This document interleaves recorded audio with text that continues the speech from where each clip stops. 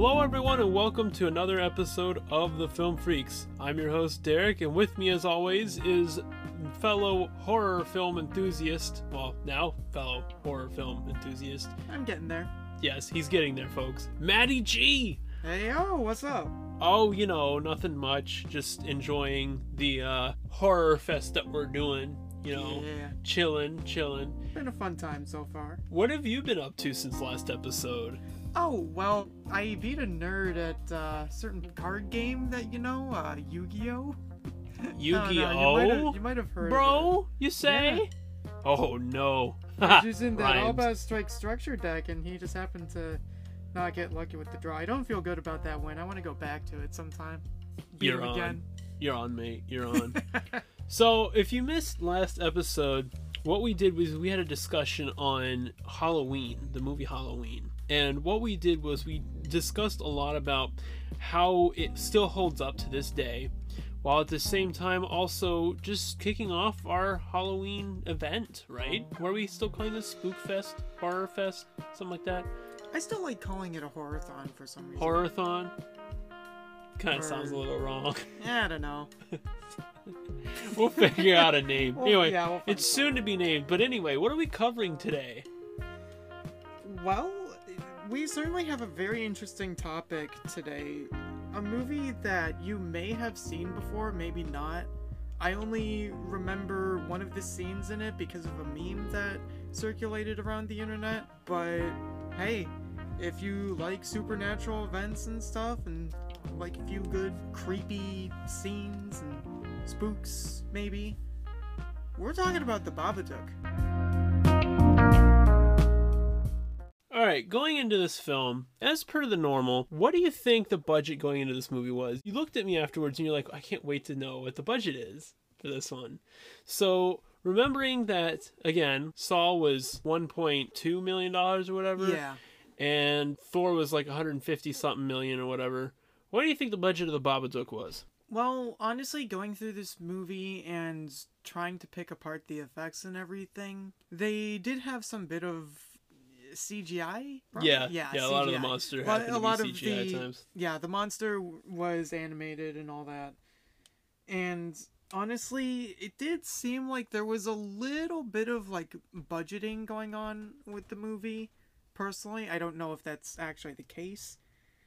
Compared to what Saw was, what Halloween was, I'm going to make a guess and say around maybe 2 million, 3 million? That's probably more. Folks, Betty, you just hit it on the nail. I did? $2 million. Yeah. $2 million Nice. US dollars. See, you got it on the spot. Awesome. So, That's so cool. yeah. So comparatively, Halloween was 300,000. So it's really cool to see what all was done with this movie. So, what is the story of the Babadook? So the story about the Babadook is you have this family. Well, almost a family. There's a mother and her child. The father, unfortunately, was killed in a car crash, bringing the mother to the hospital so that she could give birth to her son. That's established in the movie. Spoilers, by the way. Yeah, I was going to say spoiler alert. I mean, not entirely, but yeah, but it's enough part to of the main plot. Yeah, enough to kind of tell you, hey, there's some spoiler stuff. Yeah, and it's really interesting because from this, you know, she is experiencing a lot of grief. And it's to the point where the monster in this, the Babadook, is actually powered in some ways by grief. In fact, and we'll go further more into this, but I personally feel the monster actually does represent her grief entirely, like as an emotion or as a physical, feasible being, you know? That is the monster of this movie. The primary antagonist is grief. Her kid is very annoying. She is just having the worst time, isn't she? That kid is just absolutely obnoxious. It's one of those things where it's just like, wow. There's some trivia here as well. I'll read one of the goofs is at around 31 minutes when the kid actually pushes the little girl when she's like telling him, you don't have a dad or whatever. He pushes her out of the treehouse backwards. So like shoves her, like they're facing each other. Mm-hmm. but she manages to flip around and fall on her Yeah, I face. kind of and noticed that. That Yeah. was weird. But at the same time, I didn't really care too much because she was being an absolute prick to this kid. So you can't say it wasn't deserved. Fair enough. Of the film's total budget of $2.5 million, $30,071 was raised via Kickstarter. Most funds raised from Kickstarter were channeled toward the art department. That's interesting. A Kickstarter campaign that actually succeeded and made a film out of it. Yeah. The Babadook is based on the short film Monster of 2005. The director called it Baby Babadook. And, here's one that I actually appreciate.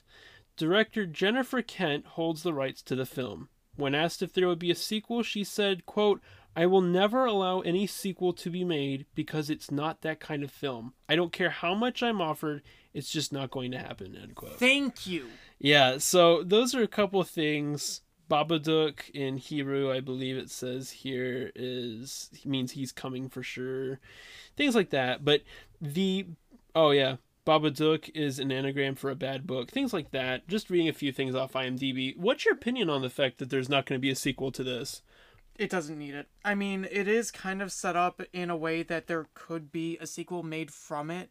But at the same time, I don't really think it's needed because we've seen stuff before of the after effects of a monster like this coming into the world and what has to be done to either prevent it from gaining more power or to just eliminate it outright. Yeah, and it's one of those stories where I love how ambiguous the ending is. So let's go ahead and dive into this. So you start us off with some points here, because I know you wrote some stuff down. What really happens is, I also want to ask you, actually, before we get to that, what did you think of Essie Davis's performance as Amelia and Noah Wiseman's performance as Samuel? Because those are really the two primary protagonists we follow, right? The kid.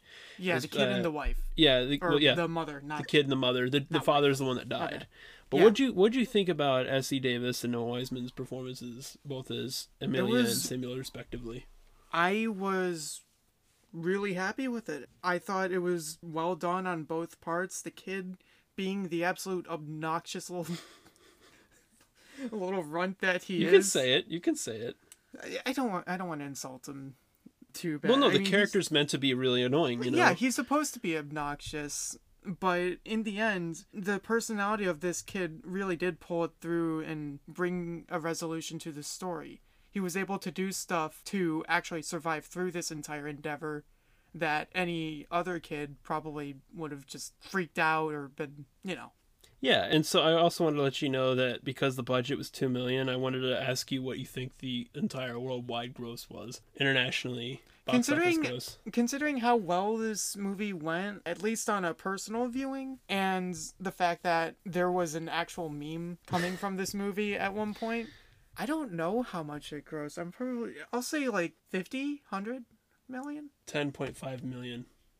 Okay, so maybe I give it a little bit more credit. That's kind of criminal, honestly, though, because of how great this movie really is. It really is I think it's kind of a criminal thing. I didn't see this when it came out. I was actually in 2014. I was 15, 16 years old, so I didn't see this. Either way, for a budget of $2 million, that's still really good for a movie. Yeah, but anyway, go ahead. I wanted to hear your thoughts. So, still kind of hooking on to the end of the movie a little bit, it was just really interesting to see how this whole movie progressed from the beginning to the end. The Babadook as a monster. Actually, you know what? I'm going to start a little bit more towards the beginning here. Fair enough. Also, with you saying that, this has been nominated for 14 different awards. Yeah, I can see that. Empire Award for Best Horror, AACTA, whatever that means. Award for Best Film, Critics' Choice Movie Award for Best Young Picture, Best Actress from the International Award, Critics' Choice. Empire Award for Best Female Newcomer, things like that.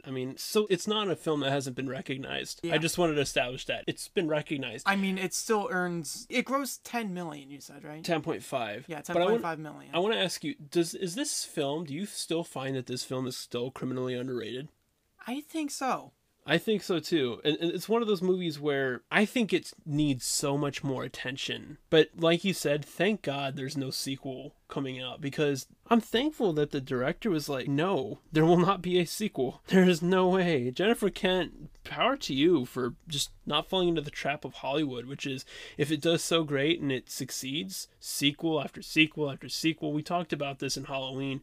Not everything needs a sequel. It's like, there are ways to carry this out, but I think it's more symbolistic than an actual sequel. And we'll get into that. We will. But go ahead. You wanted to start at the beginning, you said. Yeah, I wanted to start more towards the beginning because compared to what modern day horror currently is, and again, this is something that we touched on during the Halloween episode of the podcast. Quite a bit, too. Yeah, you had an entire rant. In fact, there's actually a whole 5, maybe 10-minute section of just him going on about all of this that I couldn't include in the episode simply because it would make the whole thing a little too long. Yeah, we try to make these episodes, believe it or not, we try to have a goal. We try to keep these between 45 minutes to an hour. And it's a whole episode that needs to be done in of itself, the problem. And I did one with my previous co-host where we talked about the problem with modern horror. But I think the way that you and I would approach it, I think we can go back and rehash it and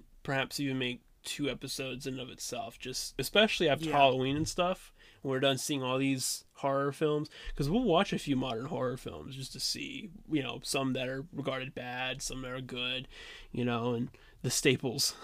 Oh yeah, and it is definitely a topic I want to go touch upon at some point as well. Yeah, for sure, but go ahead. So, yeah, when it comes to the movie, you have the mother and the child, and, well, the mother's just being a mother trying to take care of this child. The child has these night terrors, and the typical mother, she goes to check under the bed, in the closet, for whatever monster might be there. Surprise, surprise, there's no monster at all. It doesn't exist. But progressively throughout the movie, she reads these nighttime stories to the child. And one of those nights, she says, hey, you can pick the story this time. And the kid decides to pull out this red book that says The Babadook. Well, actually, I think it says Mr. Babadook. Or Mr. Babadook. Yeah, either way, it says the name of the monster. And, well, it's a little weird that it's there. What is this book that my child has brought to me to read? Either way, he chose, so she starts reading it. And it's like a children's pop-up book kind of story. That's one of the coolest things to me about this. I've seen this kind of concept before in other horror stories, but of a different media genre, like video games, for instance. I actively watch a lot of horror video games on YouTube, and this is not a new concept to me, but to see it in a movie format, it was very well done, and it's honestly something that I absolutely love as a concept for horror. Taking something as innocent as a childhood thing or some sort of youth moment and turning it into something weird and twisted. Yeah, and one of the things that really stuck out to me actually after we watched this movie is you looked at me and you said, this is what the Bye-Bye Man should have been. It really is. I want to kind of hear what you mean by that. And the reason I wanted to hear that, by the way, is because The Bye-Bye Man isn't a movie that I really take and compare to other films, and especially in any genre, including horror. It's very... No, The Bye-Bye Man was just a joke of a movie. Yeah, and so what I'm curious to know is, how do you think this kind of element, you know what I mean? Like, how would this be the better version of The Bye-Bye Man? Honestly, I'm surprised if you don't even notice it, because when it comes to the Bye-Bye Man, you have this monster that once you see the name, you're not supposed to think it or say it, otherwise the monster gains more power. Well, in this one, once you find out about the Babadook, the longer you linger on the existential dread or whatever this horror brings upon you, the stronger it gets. And progressively over the movie, that monster does get stronger.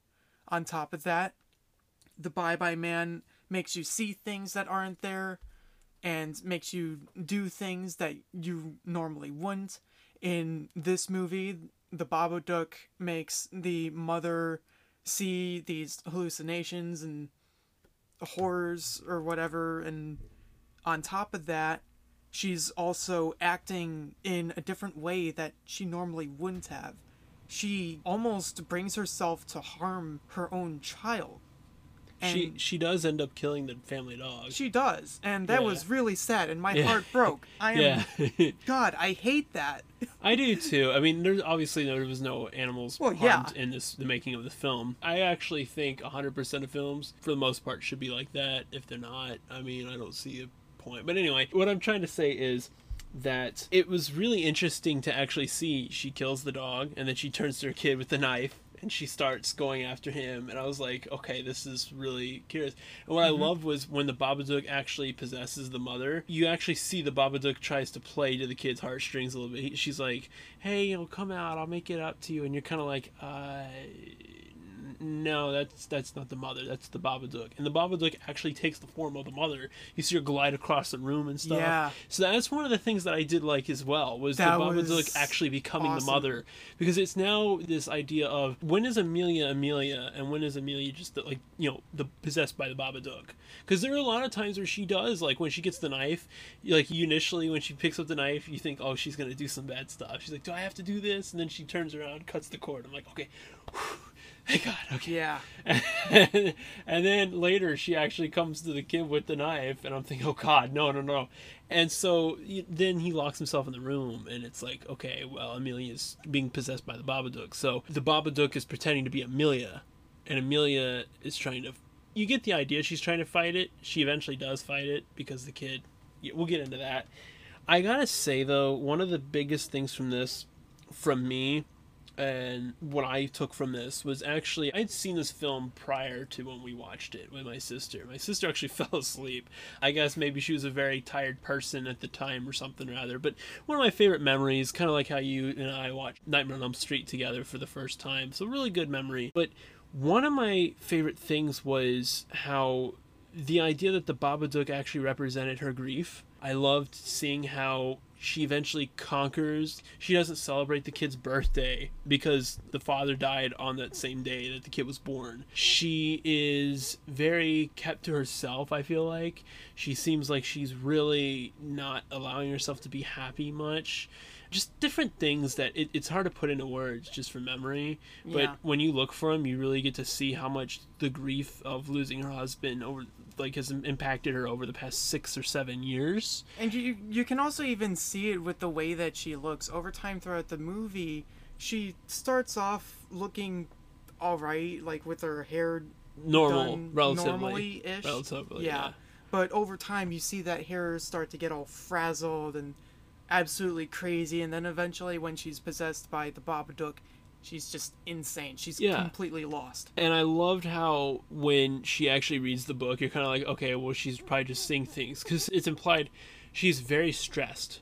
She's having to keep up with this kid, her grief, her own life. The kid is being put in and out of different schools, or at least it seems like that. He's one of those kids that needs a little more special attention. And that can be really daunting on parents, at least from what I've heard and seen over my life. So it's really interesting to kind of see how all these things mesh together and really create a lot of friction in her life. And so when the monster does come, which is like, what would you say, a half hour in, or nearly about a half hour, maybe 20 minutes to a half hour, maybe even earlier than that. But I feel like it took a while for the monster to actually come out. Yeah, and I like that. But when the monster finally does come in, we barely see it, and when we do, we're kind of like, okay, well, she's just overwhelmed. It's not that bad. She's overwhelmed. And that's the other thing as well that I was gonna say, that the Bye Bye Man did horribly. Because when it came to the monster in that movie, you already see him like 20 minutes into the movie. Oh, yeah. He's in the shadow. Yeah. You can just see him clear as day. The bald, the black eyes and everything. Yeah, just like, come on. If you're going to make a movie like this, take notes from the Babadook. You have to have that kind of build up over time. And this is the same formula for horror games too. You have to set up the atmosphere, the tension, the build up to eventually when the monster comes out. You start seeing these little creepy things just trickle into reality. And that's when you finally start to think, okay, this is when stuff starts going horribly wrong. You know, you keep comparing this to the Bye Bye Man. I actually wanted to let you in on something. The budget of the Bye Bye Man is an estimated $7 million. That's actually over triple the price that they spent on the Babadook. And yet they did so horribly? Mm-hmm. And the Bye Bye Man grossed, I want to say, a worldwide gross of $29.87 million worldwide. And if that budget was put towards the Babadook, then the Babadook would have made more, probably. Oh no, the Babadook wouldn't have even needed that. $2 million was perfect. Yeah, it really didn't even need it, because this movie did so well just with a budget of $2.5 million. Yeah, and that goes into what I was saying in the last episode about how no matter how much money you put into a movie, and I'm gonna use this as an example because I think you and I can both agree we didn't like Thor. We're not gonna bash it because A, we are gonna avoid the fan base. Yeah. We don't need that hate right now.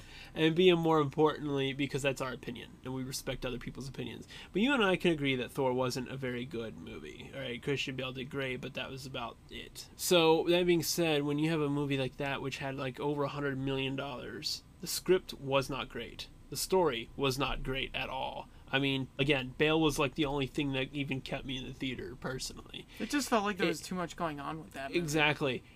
But with this, there's enough going on, like it flicks back and forth and you can kind of see it flicking back and forth, but it really makes a lot of sense when it lets. I always like this idea that the audience isn't stupid, so don't feed them anything. Like, feed them enough, but don't spoil them. You know what I mean? Yeah. A dog treat's good for a dog, but 5 dog treat, you know, it leads the dog wanting more. 5 dog treats at once for the dog, eventually it gets old, and you know, doesn't work, and it's not healthy for the dog. Eventually that dog's just gonna get fat and lazy, and they're just not gonna want to eat anymore. And then the dog, you know, is spoiled. The treat loses how special it is. You know what I mean? And that's kind of how I think how it is here with the Babadook. There's just enough times where we actually see the monster, and the design in of itself is good. But when she gets the book, right? So when they pick out the book and they start reading it, when she starts saying like, "There's no escape. You can't escape the Babadook, no matter where you look," or whatever. I don't know exactly how the book goes, but something like that. It's really kind of starts leading towards the idea of she's just hallucinating and she's just overwhelmed. And then you see her like actually have the kid put the book back when she thinks it's gone too far. The whole thing is let me in. And I don't know if you saw the parallel when she was possessed and she was banging on the door and the kid was locked himself in his room or whatever, and she goes, "Let me in, let me in." I was like, that's the moment right there. But it says like 3 knocks. Well, about an hour into the movie or whatever, knock, knock, knock, right? You know, knock, knock, knock, louder after that.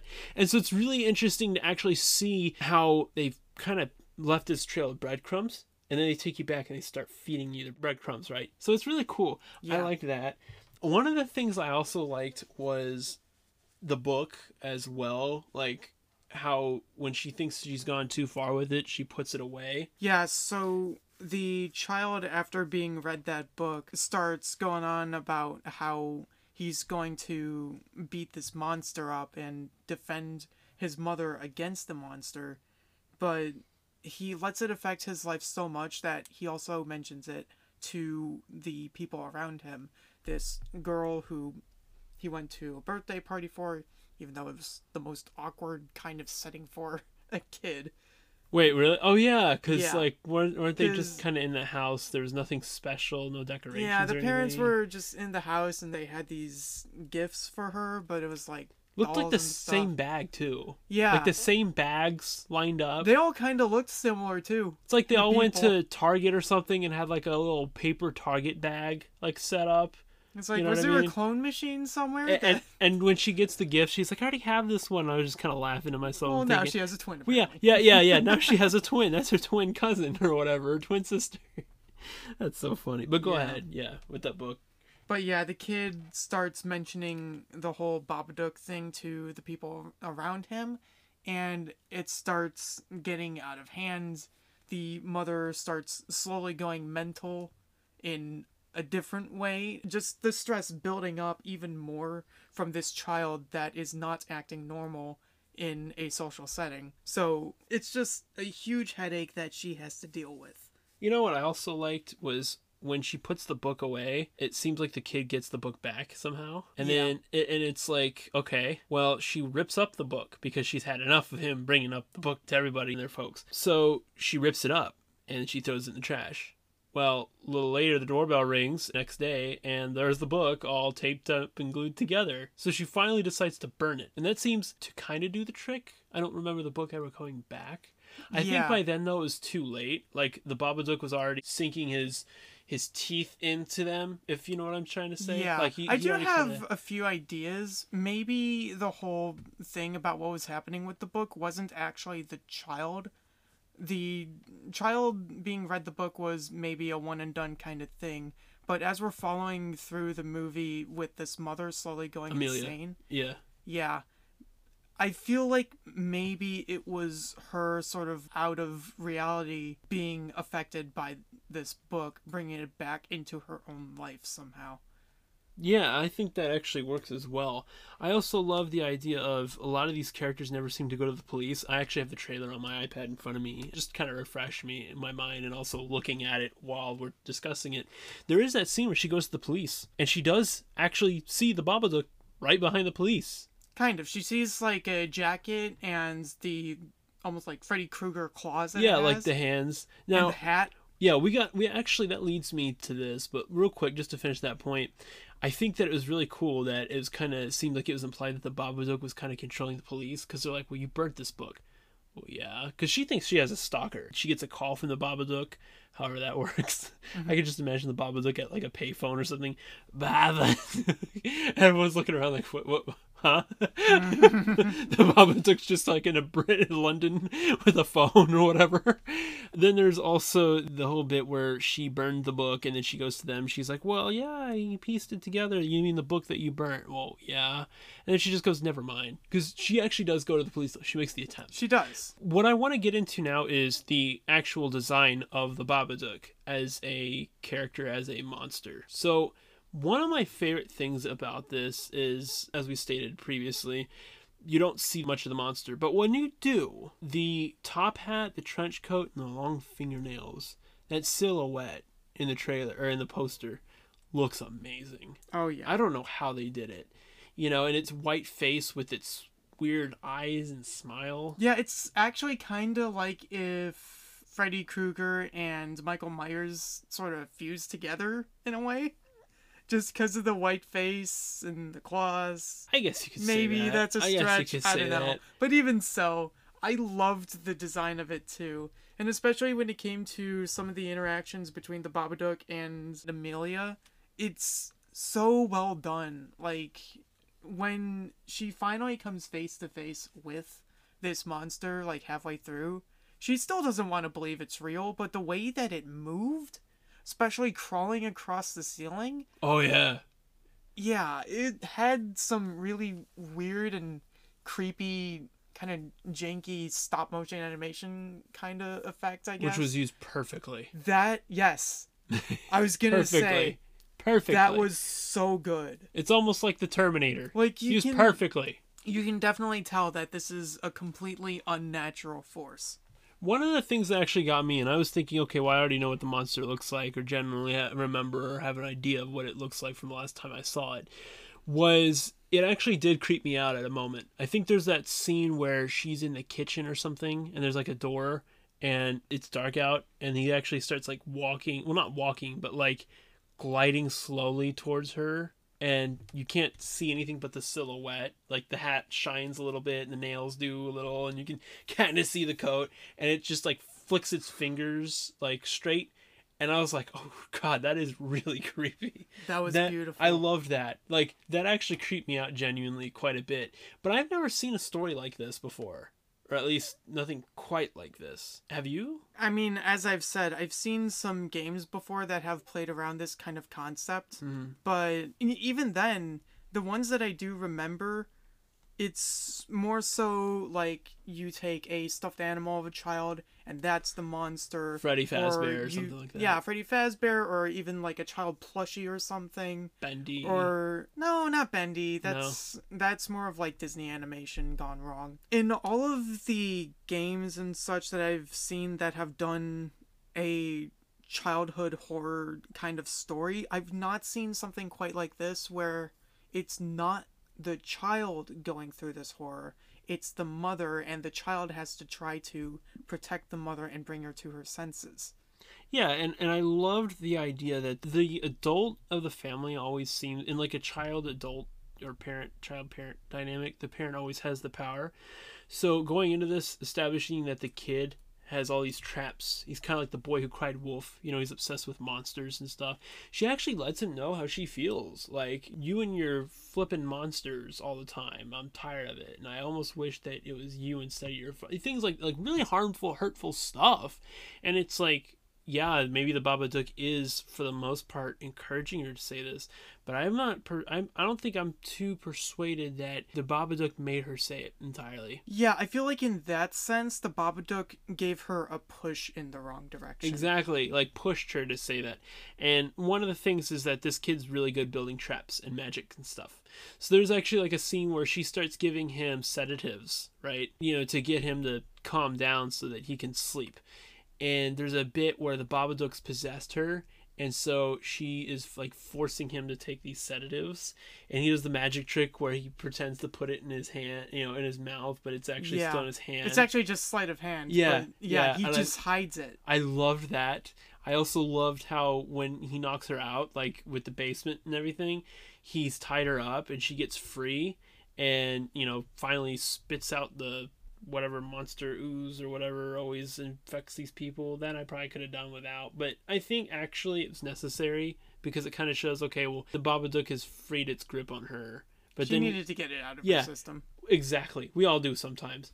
But what I will say is that when you think like, oh, she's conquered the Babadook, the kid's like, well, it never leaves, and then you know, starts picking him up, and all that wire work was pretty nice. I also wanted to touch base. I don't know if you have anything else before we get to the end of the film. Not really. The only thing I have here is something... The music, actually. What did you think about the music? Oh, I barely paid attention. I don't think there was much at all. No, there wasn't. No, we got a No Country for Old Men type effect here, didn't we? Yeah, No Country for Old Men, or that one movie, The Revenant. No, The Revenant had a lot of music in it.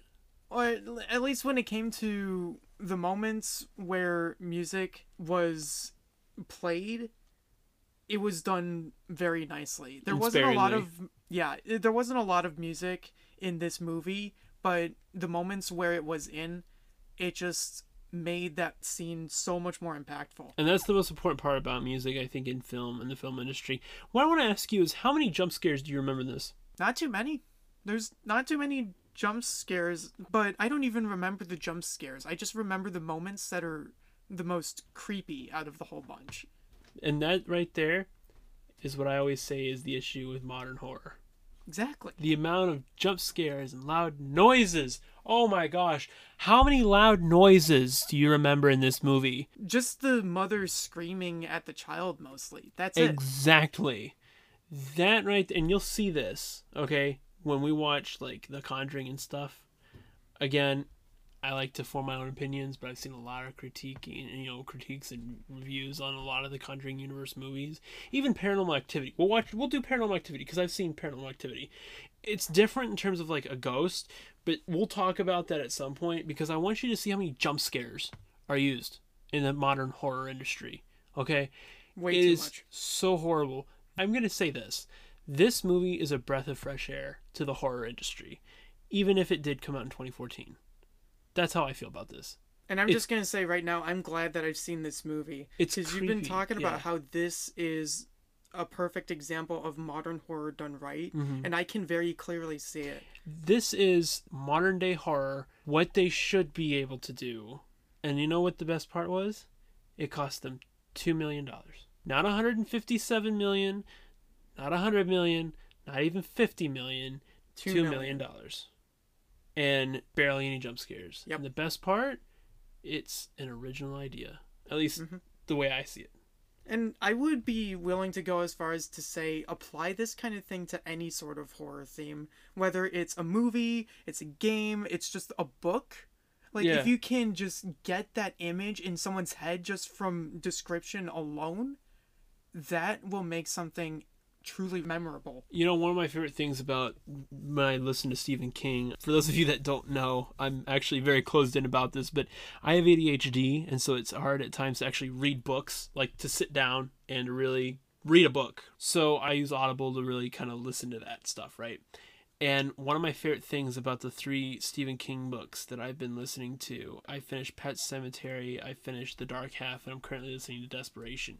My favorite thing about Stephen King's ability to tell a story is it sticks with you. Mm-hmm. You'll see when we do Pet Sematary. I encourage you, if you have Audible, to listen to Pet Sematary as well beforehand. I don't have Audible, but I have considered it heavily multiple times. What I always say is it's great because you can just hear somebody reading it to you, and it lets your imagination just kind of, you know what I mean? And it's easy for me but I'm trying to make myself read through misery. But anyway, it's another whole topic in and of itself.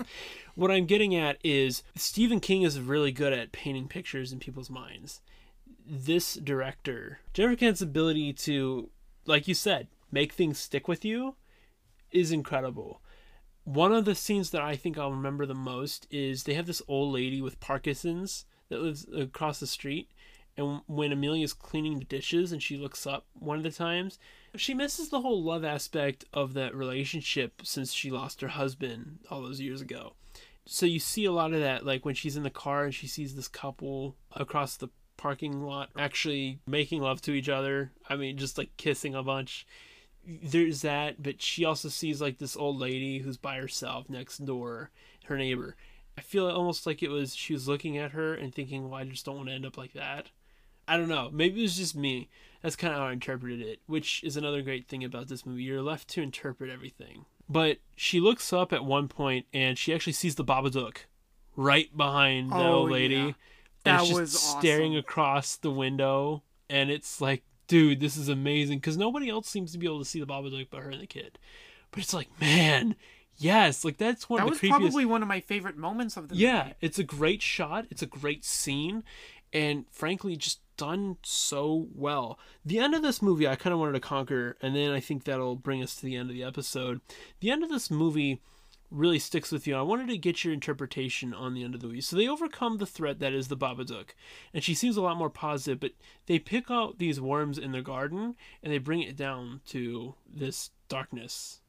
So the ending of this movie, the mother and the child are finally living at peace with each other, and they're finally doing these activities as a normal family would. They even celebrate the child's birthday on the day that I guess these social workers come in. And the kid said this is the first time that they've celebrated his birthday. And honestly, that was a very heartwarming moment for me too. Because like, finally, we have a moment where this child is getting the memories that he deserves. The life that he kind of... Well, it's still a little messed up with the presence of the Babadook. Yeah, but the life that he like every child should be able to have. Yeah. Yeah. Anyways, aside from that, yeah, they celebrate his birthday, and they're finally doing all these activities together. The mother and the child are in the backyard at one point, and he's showing off his little magic tricks that he's been working on. Somehow hiding a coin inside of a, like, cookie tin or something. Yeah, it's like one of those silver platters. Yeah, that, a silver that platter. The fancy people. He does the little wand abracadabra Yeah. stuff or whatever, and a dove appears in Do you the think tin. that's good symbolism, actually? The dove representing the calm and the peace? Possibly. I think From that... nothing, you earn peace and prosperity. I don't know. Yeah, well, but again, interpretation. Yeah, even so. Maybe we're just looking a little bit too much into it at that point, but still, it's worth a mention, I think. it's a thought. But go ahead. Sure.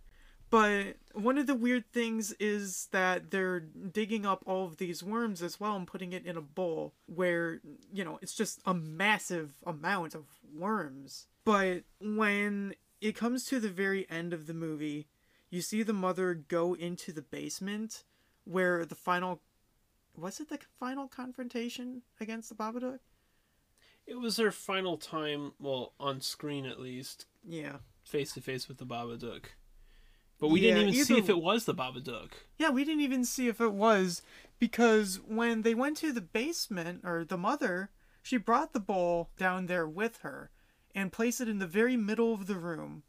And she backed up a little bit to see what would happen, I guess.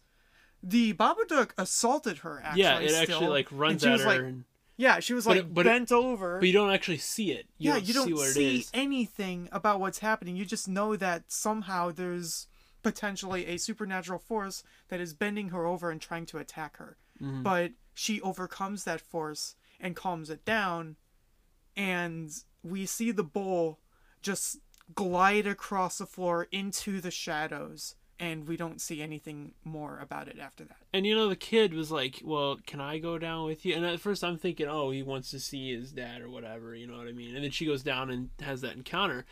And I thought, that I think right there is the perfect scene to really capture the grief aspect of this movie, and that the Babadook represents grief.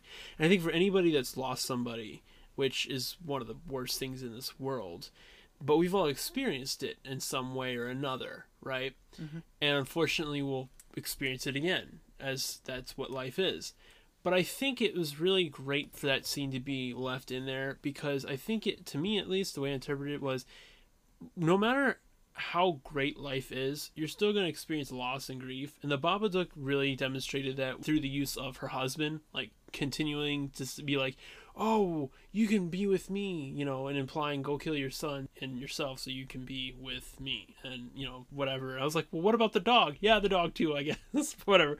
But go kill Sam and yourself. And Amelia's like really considering it for a minute, because she's being overcome by the Babadook and all that. But I think no matter how good life gets, grief is still going to be a big part of everybody, and we all handle it differently. And I think when she overcomes it at the end, like when it comes over to bend her back and, catch her before she hits the ground or whatever, she's like, no, and kind of talks it down. I think that's kind of how she's dealing with her depression or her grief. The Babadook could be depression as well. But it was like, okay, well, she's overcome it. It's still there, and it will always be there. But it's just a matter of how do you really overcome it, and how do you deal with that? That's what I loved about this movie. To me, that's how I interpret it. How did you interpret this? I'm curious. Honestly, I feel like what you're saying is pretty close to what I think the movie is trying to represent as well. The Babadook is Amelia's grief. And throughout the movie, she's just trying to cope with it. She doesn't really have any sort of coping mechanism, and so it overcomes her and almost takes her over, eventually driving her to commit harm upon others and then herself. Actually, I think it did take her over entirely for a little bit. For a little bit, but Yeah. somehow she was able to snap out of it. Mm-hmm. But even so, I guess the main thought that I have, and this is actually bringing me back to something that you said in the previous episode when we were talking about Halloween, that regardless of whether we want to admit it or not, we as an audience want to think. And so this is what I'm thinking. The Babadook never truly existed. It was always just Amelia and her depression and her grief. Even at that very end, where she got bent over while being attacked by this supposed force, I don't know if it ever was truly there. It was her hallucinating out of her own mental instability and trying to come to terms with herself. You know what, actually, and now that you mention it, I can completely agree there, too, with that, like with what you just said. And that's what I love, and I think is so great about this movie. You could be right, I can be right, my parents, if they see this movie, could be right, whoever's listening to this Who knows? is right. Anyone could Everybody's right. And that's the best part of this That's movie. the beauty about an ambiguous ending like that. It's Exactly. a talking point. Exactly. And that's the best part about this movie is everybody's right. Exactly. Nobody's wrong. That's why we're doing this podcast, too. It's Exactly. just a really fun thing to talk about. And so that's, I think, a great way to close on this episode is everybody is able to walk away feeling a different, a certain way about this and being able to come to their own conclusions. That right there is a perfect example of what modern day horror could be. Not always having to be jump scares and loud music and loud noises and the darkest chapter in the Conjuring universe and blah, blah, blah, blah, blah. It's about kind of what you take away from it, right? I love Halloween. Halloween is never, and by that I mean 1978's Halloween. The movie. We'll be watching, and we may very well be covering 2018's Halloween and Halloween Kills. We will be covering Halloween Ends. It's up to you, Matt. It's up to you if you want to cover those. But point being that Halloween 78 didn't do that for me. And yet I found some other, you know, and it wasn't supposed to, I don't think that's what it set out to do, right? But that movie did something else for me. And in the same way, this movie has given us the ability to form our own conclusions. Halloween was an opportunity to see the slasher film being brought into the modern era, you know, and go listen to our episode about it. I mean, how we interpreted it. I'm not going to give it all away here. It's the episode literally just below this one. Yeah. So we took away what we did with Halloween. There's a lot to take away from this movie for the Babadook, right? And so I think as you and I separate and go our separate ways today, this evening, and throughout this week, and you as a listener, go see this movie, and I bet you almost anything, the next time we see each other, we all get together here, you, me, and the listeners, we will all have a new theory, one that we didn't think of before this episode or during it. And that right there is the best part about this movie, in my opinion. And with that being said, I think that's an episode right there. Yeah, I'd say that's the perfect ending to it. Yeah, so if you want to close this out, as per usual, I'm going to make you do all the hard work here. Mister, I'm going to carry you. Alright. This is what I always love, is every time we start recording, or like we're about to record, I always say, you're going to have to carry me through this movie. I always make like at least 5 notes or more. That's what I've told you to do as well. 5 or more, just so we have a bunch of talking points. And even if they're the same thing, at least we'll have something to go to and as reference. And I always love how I always come up with all these ideas as we're recording. Yeah, and you then just you're have a looking lot at your to notes. say. Yeah, and you're looking at your notes like, which is nothing wrong with that. I just always find it funny that I'm like, oh, Matt, you're going to have to carry me again tonight. And it's like, okay, and here we go. We hit record, it's like, nope. We're good. I mean, at least some of those talking points gets you talking so that eventually Exactly. you can get more talking points yourself. So technically, I am still carrying you. Case in point.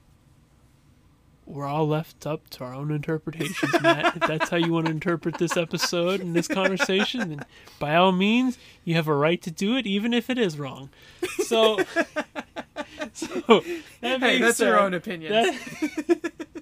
And you know what the best part of that is? You're right, I'm right, the listener's right, we're all right. I mean, I don't quite think you're right, but we can say you're right just this once. Just do it. Just make me feel good about myself. All right, fine. Hey, go Anyways, ahead. yeah, thank you so much for listening to this episode of The Film Freaks. If you want to reach us at all, we have an email that you can send a message to, thefilmfreaks01@gmail.com. I also run the Twitter. You can send a tweet there or a direct message, I believe. And that would be at filmfreaks_pod. We also have an Instagram and a TikTok where both of those handles are filmfreakspod without an underscore. Yeah, and so one of the things I think I want to challenge everybody to do for this week, right, for this episode, is while you're going about your day and you are doing, living your day-to-day life, doing whatever, and you've listened to this episode, hopefully, I want you to kind of think about this movie as well as modern-day horror and really what this movie means for the genre. And I also, if you feel like you want some extra credit here, not being graded or given this assignment, it's more of a challenge, I'd say. Email in and tell us what your interpretation of the Babadook is, because we want to hear it from you. Because as we've established already in this episode, there is no wrong answer. So go about your day and think about it. See this movie as most of these movies we cover. I mean, I don't think you need to see The Bye Bye Man or Llamageddon personally, but if those are what you want to do, see these movies for yourself and form your own opinions, because that is what film is about, and this is a perfect example of just that. See this movie and form your own opinion and your own interpretation. And that being said, It's been another episode of the Film Freaks. Thank you again for listening, and we will catch you all later. Peace.